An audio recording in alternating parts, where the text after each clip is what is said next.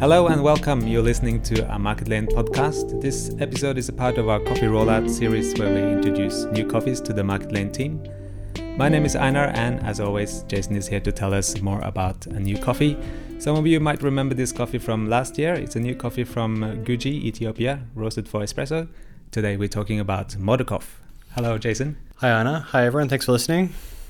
You've been to Ethiopia 3 times now. Could you tell us more about your trips? Sure. Each trip was quite different. The first time I went was in 2014. I was lucky enough to travel with Paul Gayshos from Mecca Coffee, with Mia as well, Mia Hansen, who at the time was working for Dorman's Coffee. We spent about 10 days traveling through Ethiopia, mostly via road. We went down from Addis to Awassa and then across to the Bali Mountains and then back again. It was a very, very long time in the car. I think most days we spent 6 to 7 hours in the car. It's very dusty at certain points. For some reason, we were driving behind the first car in the procession, and we managed to just cop a dust, like our car just filled with dust the whole time. So it was kind of a difficult trip. It was definitely the hardest coffee trip I've been on, but it was really interesting because it was also the most different. The Bali Mountains we went out to was sort of a newish coffee region in Ethiopia, and it's where a lot of new farms are being planted out. So we were going out there to see a new farm called Biftu Gadina, which we did buy a little bit from, but we didn't continue buying from. We visited a number of farms that Paul Gayshos was buying from, such as Ukro and Duramina. You might see them from time to time. They're reasonably famous coffee farms and washing stations in Ethiopia. So all in all, it was a tough trip, really interesting. Yeah, quite long as well. My second trip to Ethiopia was buying with Sukafina. That was in 2018. So Mia, who we know, had moved from Dorman's to Sukafina. And because we really knew her well and trusted her, we decided to buy through Sukafina. Sukafina is a large multinational company. It's really well integrated throughout the supply chain in many places, and Africa is one of them. At the time, there was a bit of civil unrest down in the country, down in Awassa and Sidama. So we actually just stayed in Addis Ababa, which was a little bit disappointing for me because I wanted to get out and see coffee farms. But it was a blessing, really, because it meant I got to spend a lot of time with some of the exporters that we buy coffee through. So exporters like Mordkov, exporters like BNT, Nardos, and Testi as well. We buy coffee from them with Sukafina, or Sukafina sort of facilitates our purchasing of those coffees. And then the third trip was probably the most interesting, I guess, because we decided to go in November, which is when they're picking coffee rather than when it's ready to taste. And I went with Mila, our head of staff, which was really nice. It was her first trip to a coffee origin, and it was a bit of a shock for her, but it was very, very interesting. And to hear from her what she saw as being really interesting as someone who hadn't been to a coffee producing country was really interesting for me as well. And that time we actually flew. So in the gap between 2014 and 2018, they'd renovated an airport just outside Awassa in Sidama, and it meant that we were able to fly down. So instead of sitting in a car for 6 or 7 hours, we were able just to pop down in a small plane. It would take 40 minutes, and that's all. We mostly just visited Shikiso, so we flew down to Awassa and then took quite a long drive across to Guji. The main sort of coffee region we buy from in Guji is around the town of Shikiso, and it's quite different to some other parts of Guji, so that's why I tend to refer to Shikiso quite a lot rather than just Guji. And yeah, we were lucky to visit Mordkov and Marmora on the same trip out from Shikiso. It's quite a long drive, even from Shikiso out to the farms, because the roads are quite terrible, and depending on how much it's rained, you can either drive on the roads or you have to sort of walk beside the car as the car slips and slides around and makes its way really slowly to the coffee farms. But we met a lot of pickers, and we met some of the people processing the coffee at Mordkov, and it was really, really nice. Yeah, one thing that surprised me was the distances between the farms. So I think our staff might remember Marmora from last year and Mordakov as well. And they're fairly close to each other, but it's still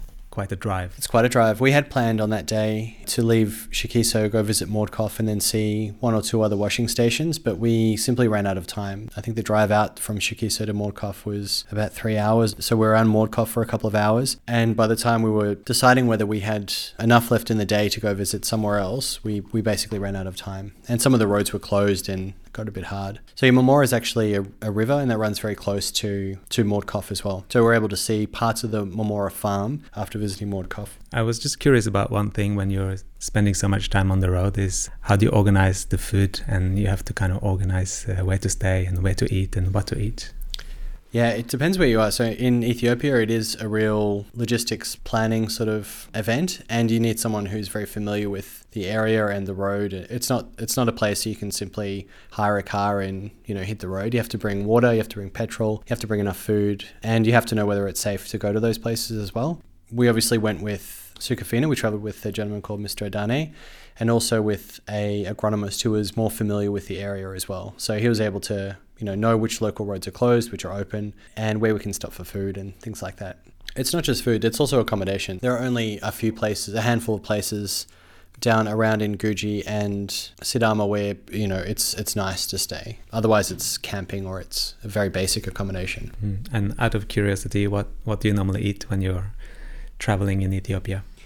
Personally, I try and stay away from any food that's been washed with fresh water because that's where most of the bacteria comes from. So it's a matter of finding foods that are cooked or foods that are in a type of skin. So fresh fruit is obviously fine if it's in a skin, like bananas. So I ate a lot of bananas. They also have a lot of curries and pasta, oddly enough. There's quite a heavy Italian influence, especially in the west of Ethiopia. So we would quite often have penne arrabbiata, which is a spicy red sauce penne. And for some reason, they like it very, very spicy. So we ate that quite a lot. And any sort of cooked food like pizza or breads or stuff like that. Not very healthy, but also it's better than being sick. Also, an honorable mention to Coca-Cola.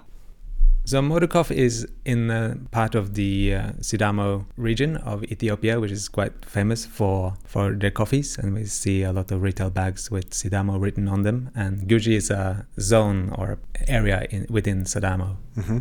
Yeah, there are a number of growing regions in Ethiopia. A lot of the coffee we buy comes from Guji, and Guji is in Sidamo down sort of in the center. The area of Sidamo is actually kind of difficult to describe because it's not a block of area. It's sort of an area along the Rift Valley in the southeast sort of area, and then it also extends up towards the Bali Mountains, which are a bit further to the east of it. So it's kind of a difficult area to describe. They also have a lot of different levels of, I guess, traceability that you could describe for Ethiopia. You can accurately describe it. This coffee is coming from Sidamo. You could accurately describe it as being from Guji, and you could also say it's from Shikiso. So there's a number of different ways you can describe it. We've chosen to go with Guji because it's well known. In the future, we might try and be a bit more specific and say it's in, Shikiso. Gets a little bit confusing because people do use local towns as the name for washing stations as well. So we tested many coffees from different suppliers, and I remember one of them being called Uraga. And Uraga it's a small town, it's a part of Guji, but it's also the name of a washing station. So it can get a little bit confusing. So let's talk about Modukov. It seems like a big farm, a big area. You first visited in 2018. And we had Modukov on the shelf in 2019, last year, and now this year. It's an enormous farm. So we didn't mention the population of Ethiopia, but there's 100 million people living in Ethiopia, and a lot of them work in agriculture and a lot of them work in coffee. So the average farm size for someone in Ethiopia is like 2 to 3 hectares, and this means that there is a lot of coffee produced in Ethiopia. Around Shikiso as well is a really prominent coffee growing area, and a big wet mill like Mordkov will actually have a lot of outgrowers or people living around the wet mill that will contribute to it. So Mordkov itself, I think, is 500 hectares. Then in addition to that, there's another 200 or 300 sort of outgrowers or people who live in the region around it. So it's an enormous coffee growing region. It means that the output from Mordkov itself is huge. So you could think about the average low yield of coffee from a hectare being 10 bags of coffee, and on the higher side it's 30 bags of coffee, 30 by 60 kilos, which means the potential output could be something like 80 full containers of coffee, which is kind of mind-boggling. But the way that trade's done in Ethiopia, it's not really geared towards roasters like Market Lane, I guess, because we were only looking to buy a few thousand kilo from a farm like Mordkov. He is normally looking at shifting either full containers or multiple full containers to customers. And his customers might be like Starbucks or something like that, like really big customers. So when you say he, you're talking about Haley, the owner of Modukov? Yes, I'm talking about Haile Gerbera. Yeah. Could you tell us a little bit more about him? Yeah, he's an amazing man. I met him in my first trip in 2018. When I stayed in Addis, he showed me around his new dry mill. And it was, a state-of-the-art facility, very large. He's really community-focused and community-minded. So he cares a lot about the people surrounding his washing station in Shikiso, and he cares about their well-being. He spent a lot of time explaining to me that, and on the tour of the dry mill, he took me into the office and explained his company structure and the history of Mordkov.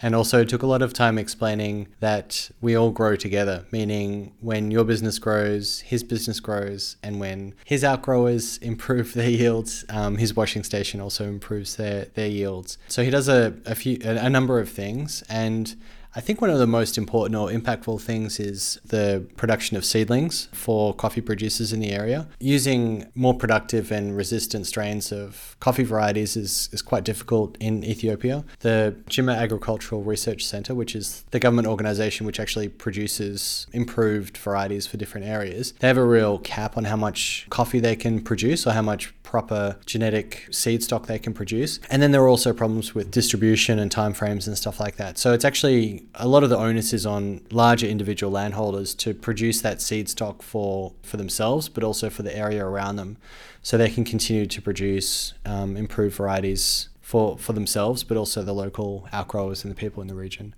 This coffee is also grown organically. I wanted to ask about organic coffee and why we don't put organic coffee as a label on the packaging.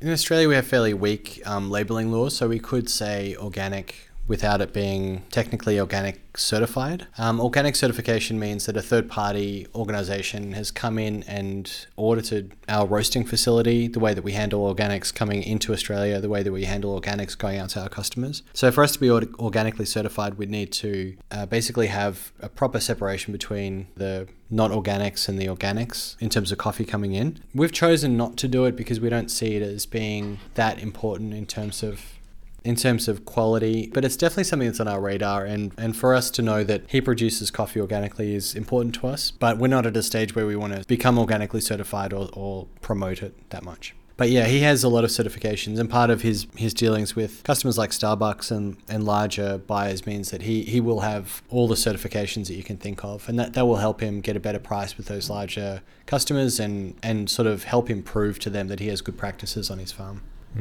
One thing that we do put on the label is the varietal, and this time it says Ethiopian Landrace. Could you explain what Ethiopian Landrace refers to? Yes. Sure. So Landrace refers to coffee varieties that are native or indigenous to Ethiopia, and this includes coffees that could just be called forest coffees or coffees that are wildly growing in forested areas, but it also includes improved coffee varieties that have been made from selections from these forests. So I mentioned the Jimma Agricultural Research Center earlier. They did quite a number of selections from wild forests in the 70s, and they planted out big coffee gardens and found varieties that did quite a bit better in terms of yield, production and resistance to pests and diseases, and they distributed them. They found some grew better in other areas and distributed them out through Ethiopia. The two main common Jark varieties are numbered. They're 74, stands for the year 1974, 74112 and 74110. They're the main sort of predominant improved varieties that are used through Ethiopia, but there are, I think, about 42 different improved varieties that Jark released. We don't know exactly whether Haile's growing or which improved variety that he's growing, but we do know that it's one of the two, basically 74112 or 74110. So compared to our heirloom varietal, Ethiopian Landrace is more specific? It's just a little bit more specific. Yeah, we would like to get to the point where we can say, specifically which variety it is. And for some washing stations, we have that information. So for Jigesa, we have found that. They grow the Kurume variety in Jigesa, which is one of the Jark selections. Yeah, and also if we remember Verka, it was the Jark 74112 varietal. So it's technically also a Landrace. It's also a Landrace, the particular Landrace type. So we just finished up Verka Espresso and Filter, but thinking about Verka Espresso, how does, in terms of taste, does Mordkov compare?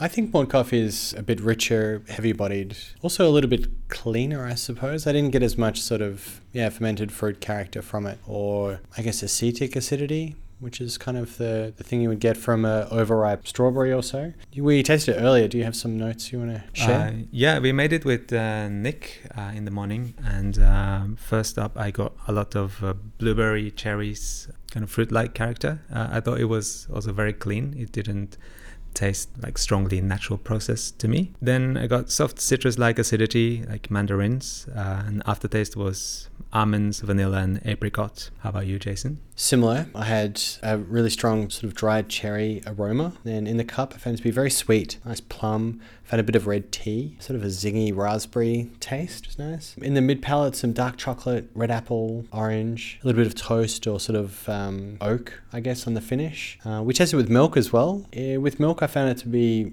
quite custardy, sort of like a vanilla blueberry milkshake sort of vibe, which I thought was very nice. Yeah, I don't normally go for natural Ethiopians with milk, but it was surprisingly nice. It got quite creamy, obviously creamy tasting notes. Macadamia, fruit and nut chocolate bar if it was made with a really milky chocolate. And also got kind of cheesecake base, that kind of biscuity. Yeah, like digestive biscuits with maybe some extra butter. Also soft mandarins. Yeah, I want to share Nick's tasting note as well. It was Black Forest cake. Black Forest cake, yeah. So that kind of German creamy cherry chocolate cake, Schwarzwälder Kirschtorte. Delicious. Modokoff Espresso is a natural process Ethiopian landrace varietal from the Guji region of Ethiopia. The tasting notes are orange and dark chocolate with a honey finish. This coffee retails for $20 for 250 gram and $68 per kilo. This coffee will be on the shelf and the menu until December, and it will be the Coffee Club next week, so the week of 6th of September. Thank you everyone for listening. I hope you found it interesting or at least learned something about Modokoff from this. Please get in touch if you have any questions or comments, feedback. Yeah, and if you have time in the shops, please try it sooner rather than later. And also with milk, it's delicious. We hope you enjoyed the coffee, and we'll see you soon. Thank you. Bye-bye.